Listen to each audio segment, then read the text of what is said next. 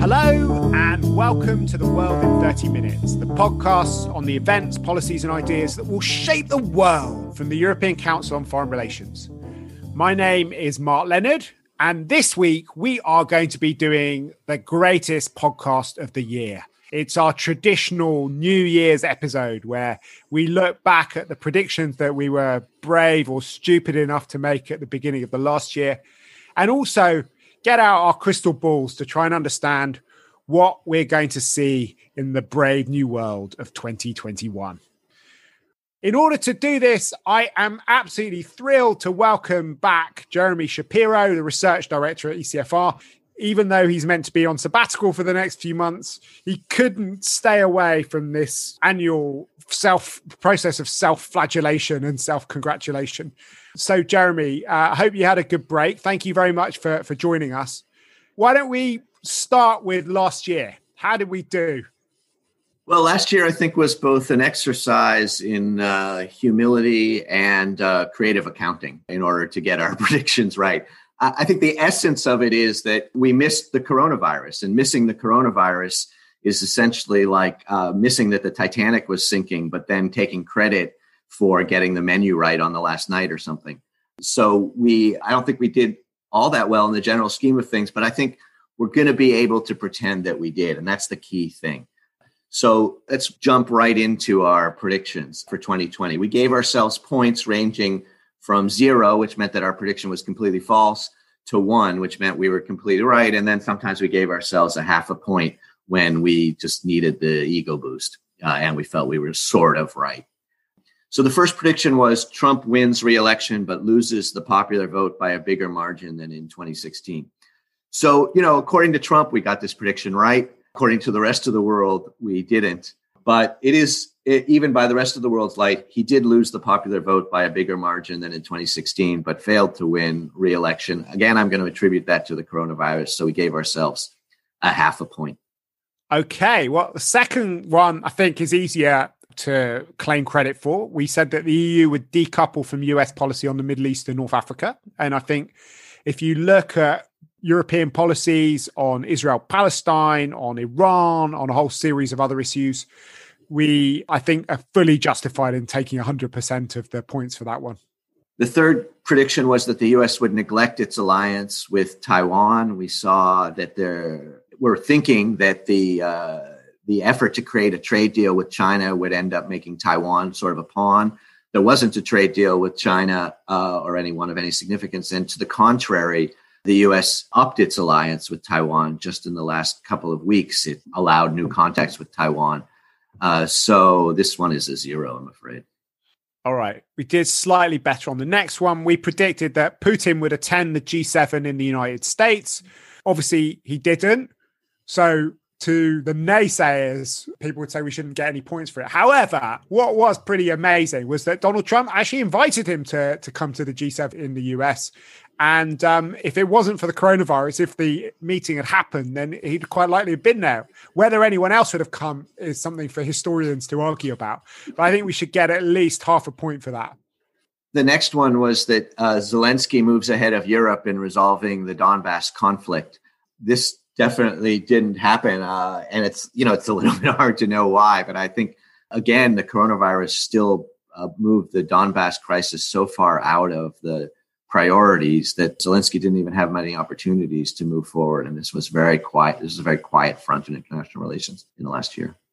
So the next prediction was that the European Green Deal would become the new refugee crisis. What we predicted was that the plans for a kind of big European fund for a green recovery would become a divisive issue between East and West Europe. And that certainly happened to an extent. There were other reasons for the divides as well around rule of law mechanisms. And it's also, I think, too early to fully call this one because the money hasn't been spent yet and Europeans still don't fully agree on these issues. So maybe we give ourselves half a point for that. The next one is that succession was going to become a dominant theme in Russia, Turkey, and the United States. It seems like it really only did in the United States, which was a pretty easy prediction. So probably we only deserve 1/3 of a point on this, but we don't have 1/3 of a points and we need the help. So we're rounding up and giving ourselves a half a point. And it was a pretty big issue in Germany as well. So maybe we should get an extra little bit because of the German situation. Sure. We didn't mention Germany last year, but that seems totally fair to me. Excellent. It's always good to have these tough external examiners for our annual reckoning. So our next one was a really easy one, though. We said that the US-China trade war would spread to areas such as financial services and information technology. And boy, were we right about that one, as the execs at TikTok will tell you. The next one I think was similarly a hit. We said that data rules would become the new GMOs in a global contest to set standards. And we saw huge conflict over data rules, particularly between the US and the EU, and when the ECJ invalidated the Privacy Shield over the summer. But over a whole host of issues, it's very clear that the regulation of data is becoming the key standards fight in the global system. And then our 10th prediction was that protest movements would become more disruptive. Now, I think we were on track to get our point anyway, but the events of the last few days in Washington, I think, have definitely taken us over the line. So we'll take a point for that. Yeah, we should probably try to take a point and a half for that, but I don't think that's actually possible. The bonus prediction we made, which is where we try to make a more outlandish prediction, was that the UK fails to complete a trade deal with the EU, but no one cares very much. You know, it's interesting, when I went back to look at the predictions, I could have sworn I predicted the opposite. I think what we were looking for there was not exactly that the UK fails to complete a trade deal with the EU, but that most of the issues get kicked down the road, which arguably is what happened. But in fact, there was a trade deal. So it's mostly wrong. But we're going to give ourselves 0.5, although we don't include the bonus in our totals. So what that means is that we got a little bit of cockeyed looking at it, some very favorable rounding, and some massaging of the numbers. We got 6 out of 10, again, while missing the coronavirus, but we'll take it. So if we take the coronavirus into account, we probably have minus 11 or something, which is our worst score ever. But we'll still take that as a triumph because we're alive and we can do our predictions for 2021. Not in person, exciting. Apparently, but we can do them. All right, Jeremy. So why don't you lead us into the bold new future, which which everyone's waiting for? What's your first prediction for 2021? Yeah, our first prediction for 2021 is that Biden fails to usher in a period of bipartisan comedy in Washington. And in fact, that impeachment will be the last act of bipartisanship in 2020. This seems like a fairly easy prediction, but in fact, Biden is working very hard, and he's made the point that he thinks Washington can be much more bipartisan. And interestingly, the events of January 6th at the Capitol have increased bipartisanship, at least temporarily. But we have faith in Mitch McConnell, and we have faith in the Republicans' desire to make sure that this presidency doesn't succeed. So we see no increase in bipartisanship in 2021. So our second prediction is that the European Union is going to step up its struggle with Poland and Hungary and gain some concessions on rule of law issues. Our thinking is that both the Polish and the Hungarian governments were very close to Donald Trump. They felt that they had history on their side in the last few years as populism was rising around the world and illiberal democracy was the new thing. And now they are going to feel much more isolated. As if history's on the other side. I think they'll get pressure from Washington. And there's certainly a lot of appetite in Berlin and in Paris and in countries like the Netherlands to stand up to them. And they could have quite a tough time. Our third prediction is that the U.S. and Iran fail to return to the Iran deal or negotiate a successor deal in 2021, but the effort continues. The secret to the prediction business is always to predict that a process will not end, because processes almost never end. And I think that the domestic politics in both the U.S. and Iran are so harsh on the Iran deal that it will take them more than a year and maybe forever to get a return to the Iran deal. Our fourth prediction is that China is going to tone down its wolf warrior stance and begin a new charm offensive with Europe and America focused on climate issues. And I think this is already starting to happen. It's definitely true that post-Trump, Washington, it will be a target for a different kind of diplomacy. We'll see how that plays out. And amongst Europeans, there has also been an attempt to woo, as evidence with the CAI, the China Agreement. Sorry, what is it? Comprehensive Agreement on Investment. Jeremy, why don't you go on? Our next prediction is that the West, by which we mean Europe and the United States, will experience a strong post-coronavirus economic recovery, or semi-post-coronavirus, I guess. But that Russia, Africa, and Latin America will lag behind both in recovery and in controlling the virus. We see that the West has a lot of pent-up demand, and it will have strong growth rates. Of course, won't get back to its pre-coronavirus level, but that it will have a strong bounce coming out of the coronavirus as the vaccine takes hold and as the virus ceases to be such a damper on economic activity. Our sixth prediction is that the push for European strategic autonomy is going to help reconstruct a much more balanced transatlantic relationship. Over the last couple of years, most of the debate about strategic autonomy or sovereignty has been about ways of pushing back against a rogue administration in Washington. But as Biden comes in, I think people are going to be much more worried about American weakness than about American bullying. And in a strange way, that will both lead to more focus on sovereignty so that Europeans can actually look after themselves, even if the US will be a less powerful ally and more distracted by competition with China and its domestic issues. But also, I think that the White House is much more worried about having a dependent Europe than an autonomous one. So that could actually put some wind in the sails of debates about strategic autonomy. Our next prediction is that the EU, the US, and the UK all either join or apply to join the CTPPP, which is the Trans-Pacific Partnership Trade Agreement that the US originally negotiated under the Obama administration, but then pulled out of in the Trump administration. And this was at the time an effort to create a sort of alternative arrangement in the Asia-Pacific, an alternative trade arrangement to what China is doing with the CAI. Not with the CAI, sorry, with what is that new acronym, Mark? It's the Comprehensive Agreement. The RCEP. The RCEP, yeah, sorry. So there's so many acronyms in trade. In any case, the EU and the US and this agreement continued without the United States. And we think that all three of these powers will be interested in participating in a plurilateral initiative, which puts pressure on China to adhere to standards and is hopefully going to lure China in and become a more de facto arrangement than the RCEP. And so they will all apply to join in part in reaction to the RCEP.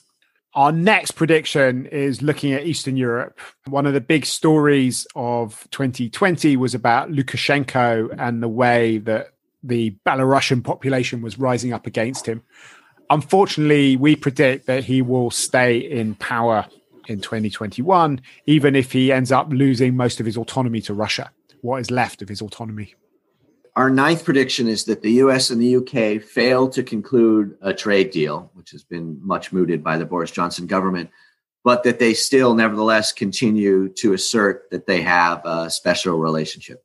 I think this latter part is a very sure prediction, as they've been asserting that against a lot of evidence for the last 20 years. The less special it becomes, the more it has to be asserted. Exactly.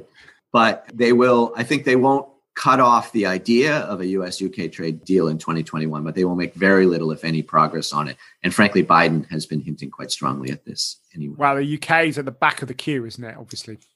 So our 10th prediction is that COP26, the huge global climate jamboree, which will be taking place in the UK, produces lots of hot air, ironically, in the form of pious commitments to combat climate change, but fails to create any binding targets for carbon emissions or establish an international price of carbon. Our bonus prediction for this year, and in the bonus prediction, we try to be a sort of a little bit more controversial and a little bit more out there, although I feel like we've done that pretty well in the first ones, actually, is that President Trump gets his Twitter account back, that eventually big tech is going to have to reach some sort of compromise with the right in the United States. And that means they're going to have a more formalistic process for this, and that President Trump will get back his favorite social media network. We've tried in all of these predictions to allow ourselves the possibility to be wrong, to say things which are interesting and controversial while at least still possible. And we'll hold ourselves to this accountability exercise next year. Of course, we'll do the grading, so it's not a full accountability exercise. But if you want to do the grading next year, we will consider that. And you can definitely come on and tell us why we were wrong. And if you have any predictions of your own, please tweet them at us at ECFR or send them to me at mark.leonard@ecfr.eu, and we will read out the most outlandish predictions at the end of our next podcast, if there are some good ones. So that is that for 2021, I think. We got one thing left to do on this podcast, which is our bookshelf segment. Jeremy, what's on your bookshelf at the moment? I've been reading a novel by a college classmate of mine named Sumi Han. She wrote a really beautiful novel called The Mermaid from Jeju, which is a sort of, it's difficult to describe, but it's actually a sort of almost a love story and a sort of, that takes place amongst the little known but incredibly brutal revolt and oppression on the island of Jeju-do off the coast of Korea in 1948, which was a sort of precursor to the Korean War, and in which the South Korean government and the United States both participated. Well, that sounds much more lyrical and beautiful than what I've been reading. I've been reading a much more technical book, but quite a useful one called Cyber War and Cyber Peace in the Middle East, Digital Conflict in the Cradle of Civilization. And, Mark, I've begged you to get hobbies. Begged you. Anyway, it's quite an interesting survey of the ways in which some of the most bitter and deadly sectarian conflicts have been dragged into the information age. If you've enjoyed listening to this podcast, please do let everyone you know, all your acquaintances, all your friends, all your family know about it as well, because this is a great one to start with if they want to know what they are going to have to put up with in 2021. They can start to prepare, because forewarned is forearmed with this. It's an enormous opportunity here to pay absolutely no attention to the news for the whole year and just assume that we're right. Just emerge from your hole at the end of the year. Exactly. For you that opportunity. So you could let people know about it by writing about it on your social media page or ours. But if you have a bit of altruistic spirit left after the holiday season, it would be great if you could also head down to the platform that you use to download it, whether it's Apple Podcasts or SoundCloud or whatever, and give us a review and a rating. That really helps bring other people to the podcast. We'll put links up to our predictions for last year, our predictions for this year, and to all the publications that we mentioned on our website, which is ecfr.eu/podcasts. But for now, from Jeremy Shapiro and myself, it's goodbye and a happy new year. The researcher of this week's podcast is Lucy Halpenthal, and our editor is Marlene Riedel.